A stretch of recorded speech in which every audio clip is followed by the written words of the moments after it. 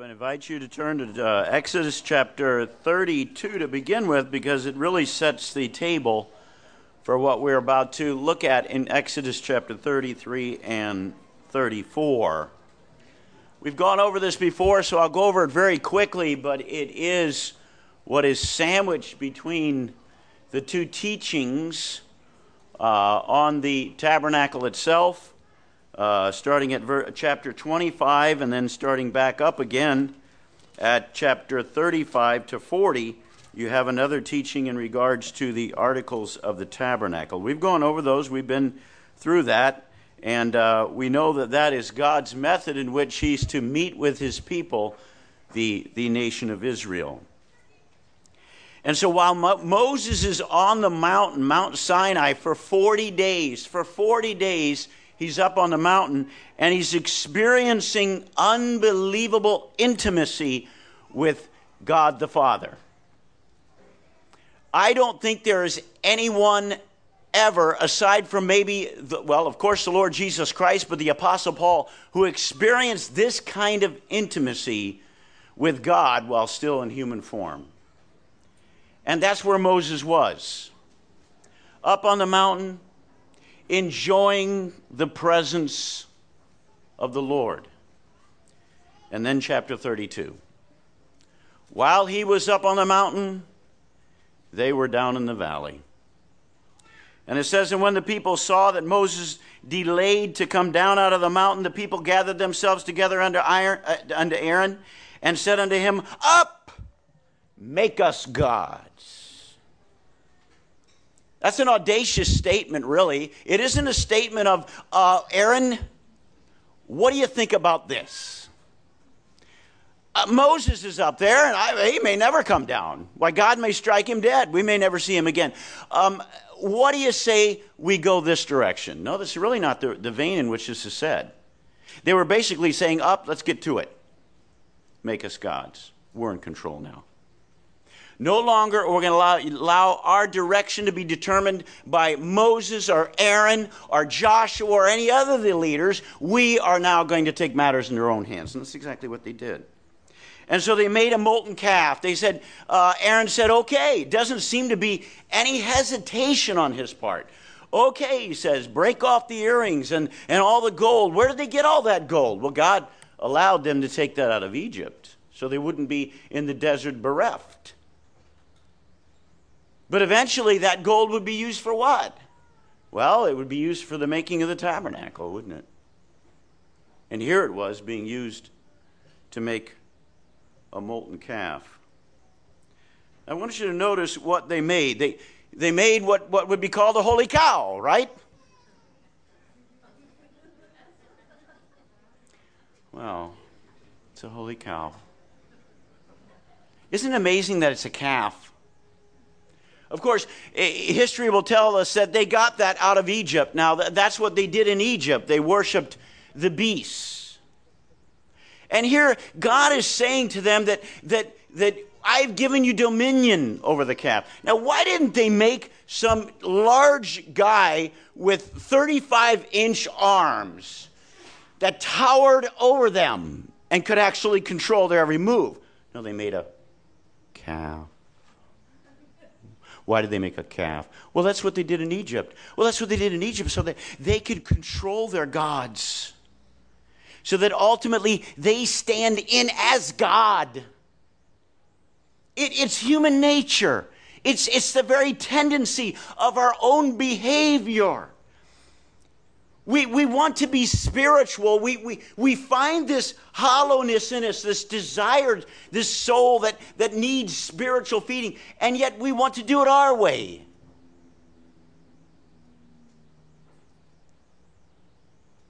God was not pleased. Verse number 7 says, And the Lord said unto Moses, Go thee, get thee down, for thy people which thou broughtest out of the land of Egypt have corrupted themselves. Now, I want you to notice something that is, to me, I am almost positive of this. You say, well, this is a judgment on that nation of rebels. True it is. True it is. But God is doing something else. God is also testing Moses. God wants to see whether Moses is the leader that God desires. This is what he said in verse 7. Now listen to it. And the Lord said unto Moses, Go, get thee down, for thy people which thou broughtest out of the land of Egypt have corrupted themselves. They're yours, Moses. Now what are you going to do? And then God goes even a step further. I want you to see this. He goes even a step further. He lays out just a little more of a test to Moses. Verse 10. Now therefore, let me alone, that my wrath may wax hot against them, and that I may consume them. And I will make thee a great nation. You see what he was saying to Moses? He was saying, listen, we will smoke them, and I'll start over with you. I'll start over with you. I am the God of Abraham, Isaac, and Jacob. We'll start all over. I'll be the God of Moses. Why did he do that? Oh, I believe he was testing Moses to find out whether Moses really had the heart of a leader. Because the heart of a leader does never give up on his people. And Moses had spent enough time with God to be able to glean the heart of God. And Moses responds in a very godly-like fashion, doesn't he? Verse number 11, and Moses besought the Lord his God and said, Lord, why doth my wrath wax hot against thy people, which thou hast brought forth out of the land of Egypt, with great power and with great might, the might of hand. And so we go on in chapter number 32 and verse number 24. We'll have to go through this quickly. And I said unto them, Whosoever hath any gold, let them break it off. So they gave it to me.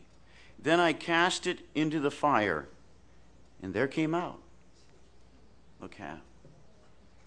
That was Aaron speaking. When Moses had asked him, this was his response. It's almost as though it's so unbelievably lame that it would hit the number one charts for lameness. What an unbelievable statement. I just cast the gold into the fire and woof, out came the calf. And so the response of the people, we had a calf in Egypt. And they began to do all kinds of immoral acts. I could only be so blatant as to say, and it seems to be understood by all Bible teachers, that it was what they considered a holy orgy. Unbelievable. Now I want you to notice something, the contrast. Here's the contrast. Now listen. The contrast is a man up in the mountaintops experiencing unbelievable fellowship with the God of heaven. Fellowship that had never been experienced by any human being on earth prior to this point. Here's Moses at the mountaintop. Here are the people down in the valley. What a contrast. But we're left with the same decision. We still have the valley. The valley is as dark as it's ever been. Go out there in the world. You'll find out just how dark it really is. When we have in our, well, should I say this? I will. Recently we had this big pep rally at our high school. And we have these girls dressed in very little. And they jump and dance in front of the whole student body. Whole thing. I'm pretty ugly. You won't want to see me dance, but here are barely dressed girls. Oh, it's a dark world out there, you see. Where are we going to spend our time? In the valley or on the mountaintop? Moses was experiencing the most intimate of fellowships, to the point where he knew the heart of God so intimately that when God threw this test at him, Moses, listen, I'll wipe them all out. We'll start with you, your sons, your offspring. We'll start all over again. Oh, what a temptation that was for Moses. Well, he probably could have thought to himself, man alive, I need to give that some thought. That's not a bad deal. Look what these people are doing. They're running around dancing nude in the camp of God, the God of heaven. And here's their molten calf. And Aaron says, oh, look, we got a feast coming. We got a feast coming. We'll use this molten calf and we'll use it right alongside of the feast. Remember the altar was put in the temple of Dagon? And there it sat, and overnight God said, and he crushed Dagon, dropped him down into pieces. Why? Because God is a jealous God, you see.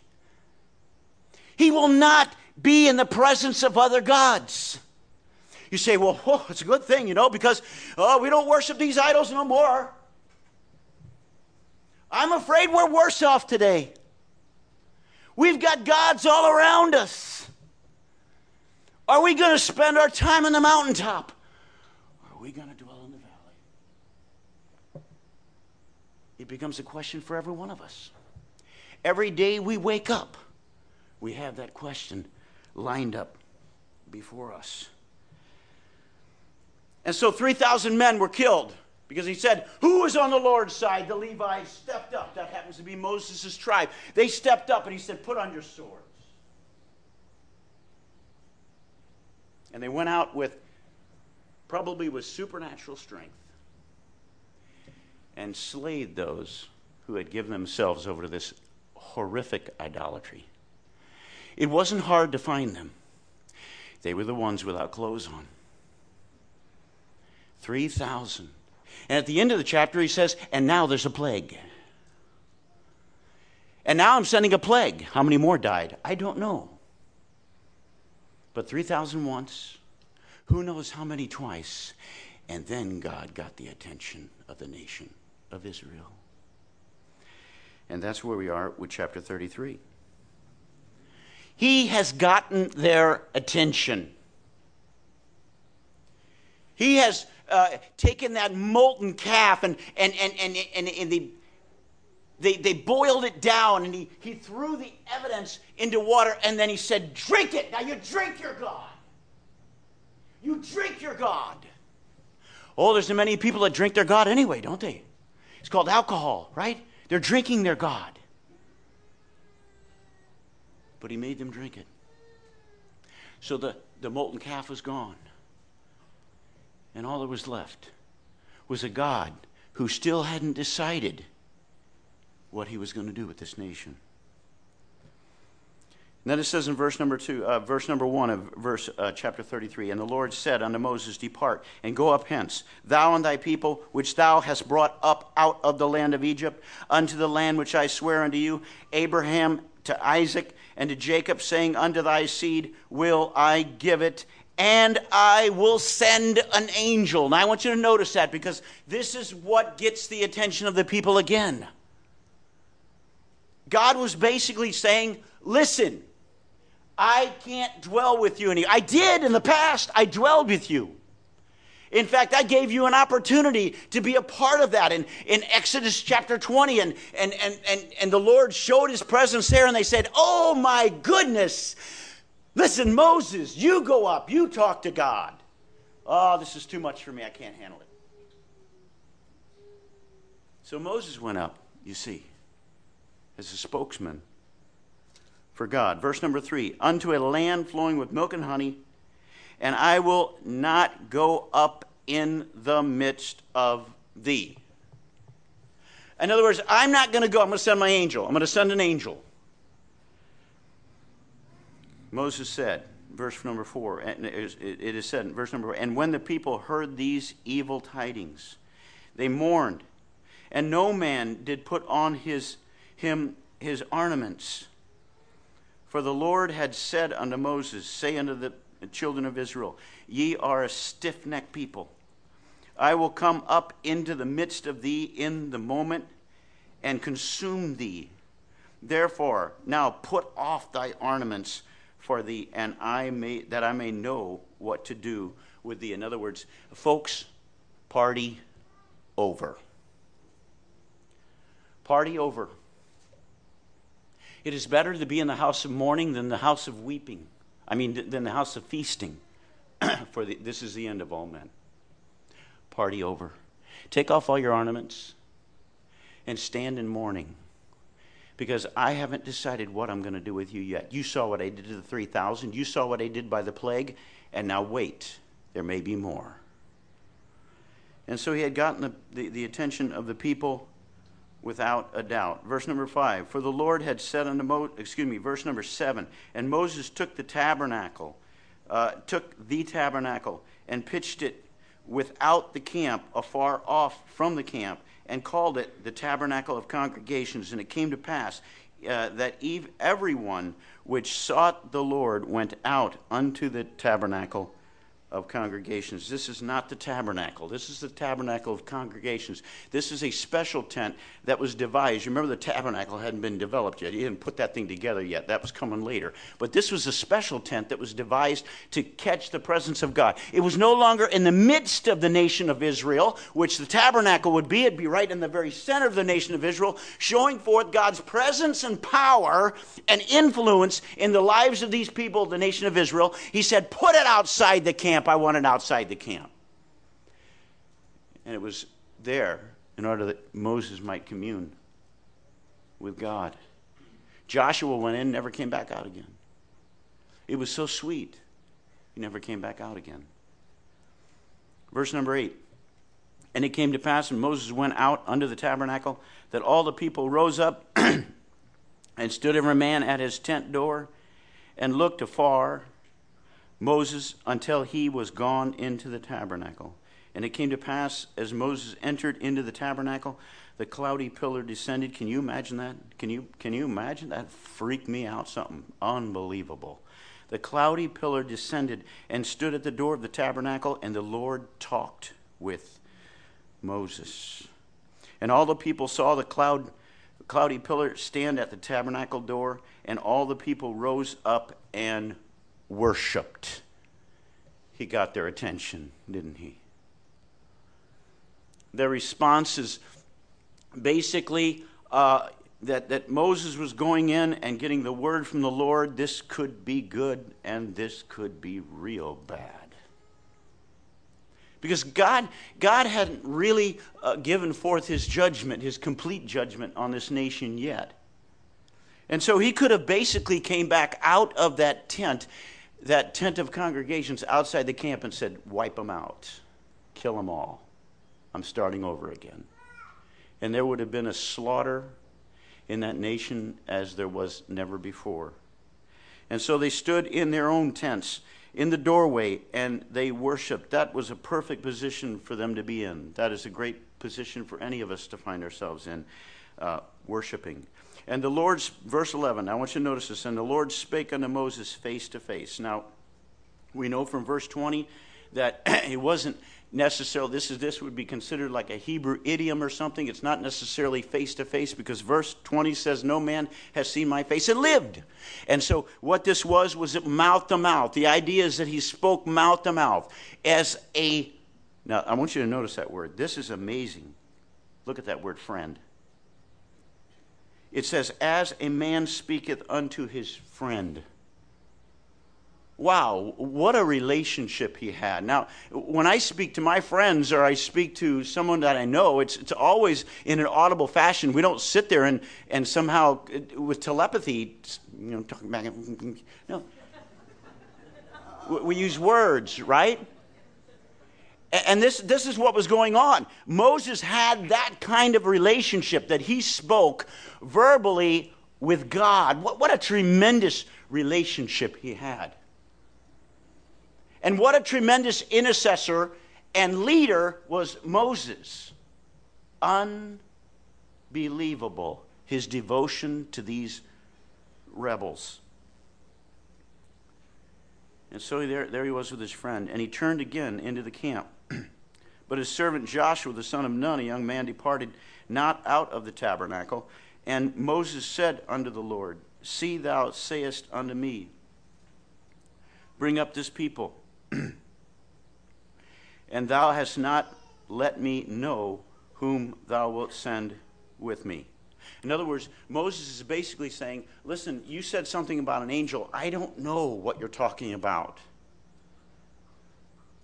What Moses is basically saying, listen, don't send me if you're not going.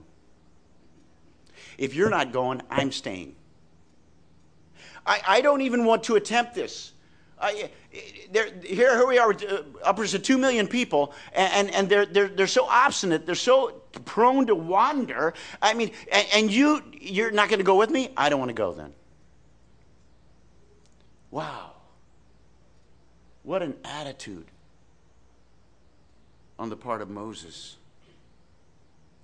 But the people at this time, they had realized that this they were in trouble. Real serious problems could befall them. Verse 13. Now therefore I pray thee, if I have found grace in thy sight, show me now thy way. Wow, that's a good desire. You want a prayer to pray? There's a good one. Lord, show me thy way. I want to become so intimate with you. I want to walk in such close fellowship with you that I can understand your way. And you know what? It is quite evident from his response to this rebellious nation that he did know the mind and heart of God, because he never gave up on the nation of Israel. Because God has even yet not ever given up on the nation of Israel. And then verse 13, about halfway through, it says, that I may find grace in thy sight, and consider that this nation is thy people. He reminds God that these are your people. My presence shall go with thee. He's speaking to Moses. And I will give thee rest. Wow, listen, this is what was in front of him. Have you ever had a real big assignment? Your boss gives you this massive project that you just think, man, when I get through this, I will be happy, but I'm not going to be happy while it's going on. I recently had that with an inspection on our shop or whatever, and I just wanted to get out of it as quick as I could. Moses was about ready to lead 2 million rebels through a desert. And the Lord said, listen, I'm going to go with you. My presence is with you, and I'm going to give you rest. Rest? In the midst of that? That's almost impossible to think of, isn't it? But God will give you rest. He will give you rest. In the midst of a storm, there can be rest. You say, oh man, I don't know. I don't know. With faith and with real personal communion with the Lord Jesus Christ on a daily basis, there can be rest. He promises that. My presence is with thee. Verse number 15. And he said unto him, if thy presence go with me, carry us not up hence. For wherein shall it be known? Here, that I and thy people have found grace in thy sight. It is not in that thou goest with us, so shall we be separated, I and thy people, from all the people that are upon the face of the earth. And he tries to remind God of his relationship with this nation. And then verse number 17 says this, and the Lord said unto Moses, I will do this thing also that thou hast spoken. In other words, I will go with the people. My presence will continue with these people. What a merciful, long-suffering, and righteous God. And that's the God that Moses knew through intimacy and walking with the Lord on a day-to-day basis. Verse number 18. And he said, I beseech thee, show me thy glory. I guess Moses probably thought, I'm on a roll now. And I asked the Lord to give me presence, and he gave him personal presence. Then he said, well, that's good, Lord. I agree with that, but you need to go with the people. The Lord said, it's part of my will. I'll do that too. Verse number 17. And then he said, wow, this is really getting good. And then he said, show me thy glory. What a request. And it should be the request of our hearts. Oh, that we don't get so busy in this world and so swallowed up, and I am speaking for myself. When I picked up this passage, it was like a hammer. It's like it says. And it starts beating on you and beating on you. It reminds me of those craftsmen that took that gold and they fashioned it into that molten calf. They beat on it. Or that candlestick, that it was beaten into submission. That's exactly what the Word of God does to us, doesn't it? Show me thy glory. Let's turn just real quickly to 2 Corinthians chapter 3 because we're studying there. And this is all made manifest to us. Because we have the opportunity to do something that Moses couldn't do.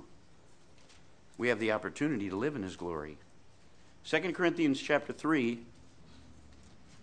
and verse 13. It says, and not as Moses, which put a veil over his face that the children of Israel could not steadfast look to the end of that which is abolished. But their minds were blinded. For until this day remaineth the same veil untaken away in the reading of the Old Testament, which veil is done away with in Christ. But even unto this day, when Moses is read, the veil is upon their hearts. Nevertheless, when they shall turn to the Lord, the veil shall be taken away. Now the Lord is the Spirit, and where the Spirit of the Lord is, there is liberty. Now listen to these words. But we all, with open face, beholding as in a glass the glory of the Lord, are changed into the same image from glory to glory, even as by the Spirit of the Lord. Now go over to John chapter 17 and verse 24. I seek to make this point because I think it's important.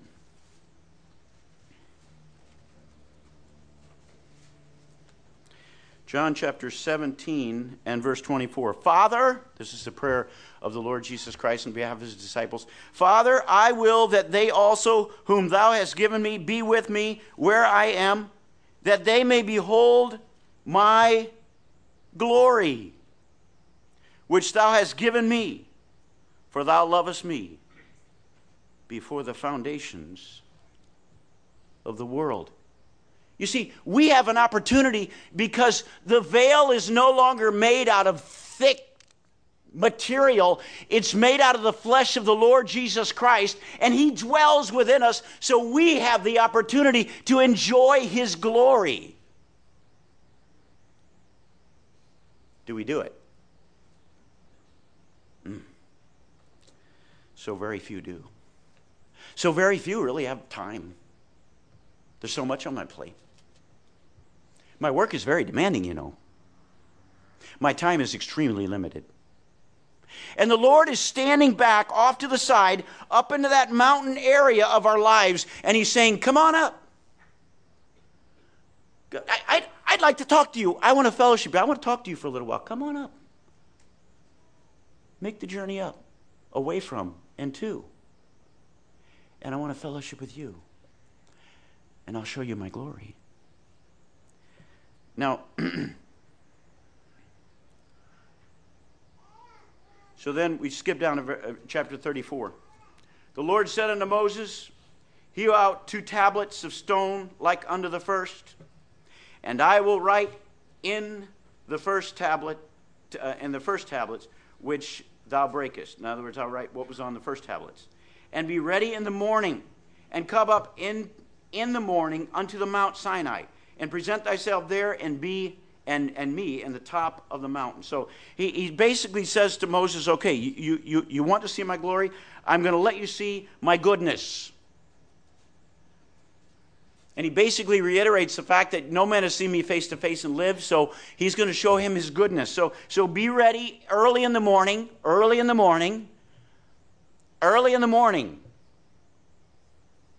There's something about morning. Why does God say, now I don't sleep in the morning very much. And you say, well, that's something you do, so you can preach on that, because I preach on plenty of that I don't do, and I'm just as guilty as everybody else. But it's good to get up in the morning. That's where your strength is. You've had a full night's rest, and you're alert. You're as alert as you can be, and God says, come, meet me in the morning. I'll tell you what, you want to put yourself in real jeopardy? Go out in the morning without having spent any time with the Lord. Just bolt out the door. So much of the worries and worrying about what's on your table and what your day holds for you, just bolt out that door and keep running, and don't go there. And let me tell you, you got disaster waiting for you. Because it's just a bolt of your own human will. It's a manifestation of what you're going to do. I'm going to tackle this thing, and I'm going to bring this thing under control, and I'm going to get this thing, and we're going to get this thing done. Go out in your own strength. Man, what a disaster. Lord says, come away. It doesn't have to take that long. You say, well, I don't have a lot of time in the morning. Well, come away. Come away for 5 minutes. Talk to me.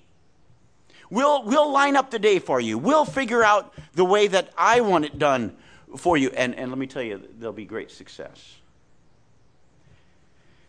And so Moses does so. He probably stayed up all night because God had told him to hew out 2 tablets of stone. You're to hew them out this time, the ones that you broke, and bring them up, and we're going to go through it all again.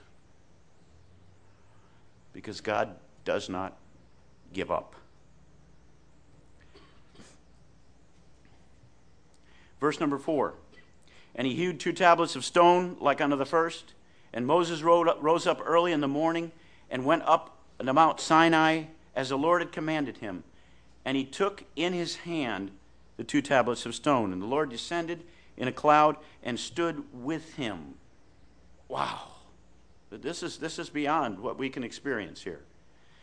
Stood with him there and proclaimed the name of the Lord. And the Lord passed by before him and proclaimed, the Lord God, merciful and gracious, long-suffering and abundant in goodness and truth, keeping mercy for thousands, forgiving iniquity and transgression and sin, and that will by no means clear the guilty, visiting the iniquity of the fathers unto the children and upon the children's children unto the 3rd and 4th generation. Now I want you to go back to Exodus chapter 20, because I think it gives us explanation that something is inserted there with the same exact words, which are reiterated more than once, more than 3 times in the Scripture. Exodus chapter 20 and verse number 5, and it says this. It says, in the middle there, it says, for I, the Lord thy God, am a jealous God. He even calls his name jealous. The portion that we're looking at, his name is jealous. I am a jealous God, visiting the iniquities of the fathers upon the children, unto the 3rd and 4th generation of them that hate me. That's what he's dealing with the individuals that actually hate him. And those iniquities will not be sidestepped. Now, I want you to understand something here that seems very clear to me, and that is that if this is what we're to receive, then we are all in deep trouble. Somehow or another, this aspect of grace and truth, as was reiterated last week, has to come together. And that would be something future. as the Lord Jesus Christ would be there upon Calvary's cross and die for our sins, so that our sins and iniquities could be forgiven. But I want you to notice something. Moses said, "Show me your glory." This is his glory. Listen again. It says, the Lord God, merciful and gracious, long-suffering and abundant in goodness and truth, keeping mercy for thousands, forgiving iniquity and transgressions and sins, that will be by no means clear the guilty, visiting the iniquity of the fathers upon the children's children, unto the third and fourth generation. That's the glory of the Lord. His mercy, His grace, His goodness, His truth. That's the glory of the Lord. And it was manifested when the Lord Jesus Christ was sent to this earth, and He died on our behalf in mercy, in grace, in truth, in justice. All these things were brought together on that day when the sun ceased to shine in the very brightness of the afternoon. And the Lord Jesus Christ was stretched out on that cross. And He cried, "Eli, Eli, lama sabachthani? My God, why hast thou forsaken me?" The greatest manifestation of the grace of God was there on that cross, when He sent His Son to fulfill all of this that we have before us. And then we have to skip down because as Moses is communing with God, and it says, well, let's go back to verse number 8. And Moses made haste and bowed his head towards earth and worshipped. And he said, "If now I have found grace in thy sight, O Lord, let me, I pray thee, go among us, for it is a stiff-necked people, and pardon our iniquities and our sins, and take us for thine inheritance." Moses never stops the intercessory job that was given to him by God in regards to the nation of Israel. Skip over to verse number 14. I want to point this out. "For thou shalt worship no other God, for the Lord, whose name is jealous, is a jealous God." You can check yourselves out. You know, if the Spirit of God is in us and dwells in us, if we're truly born again by the Spirit and we have the indwelling of the Spirit of God, we know when we are overly occupied with something other than what we should be overly occupied with.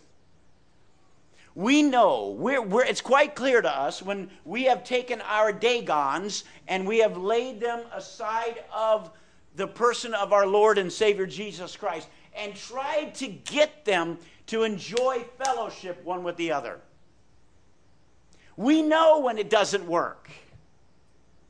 It's not a mystery to anyone. I am convinced that if you have the Spirit of God in you, then the Spirit of God is going to make it very known when we are off base, going the wrong direction, going the opposite way of the will of God.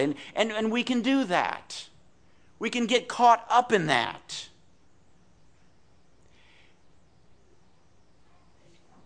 Intimacy is predicated on obedience. Now you notice I didn't say salvation. That's predicated on obedience too. But if we desire to be intimate with the Lord, and there's certain people that may just consign themselves to this mundane walk of life where they're so occupied by the world that you'd hardly even be able to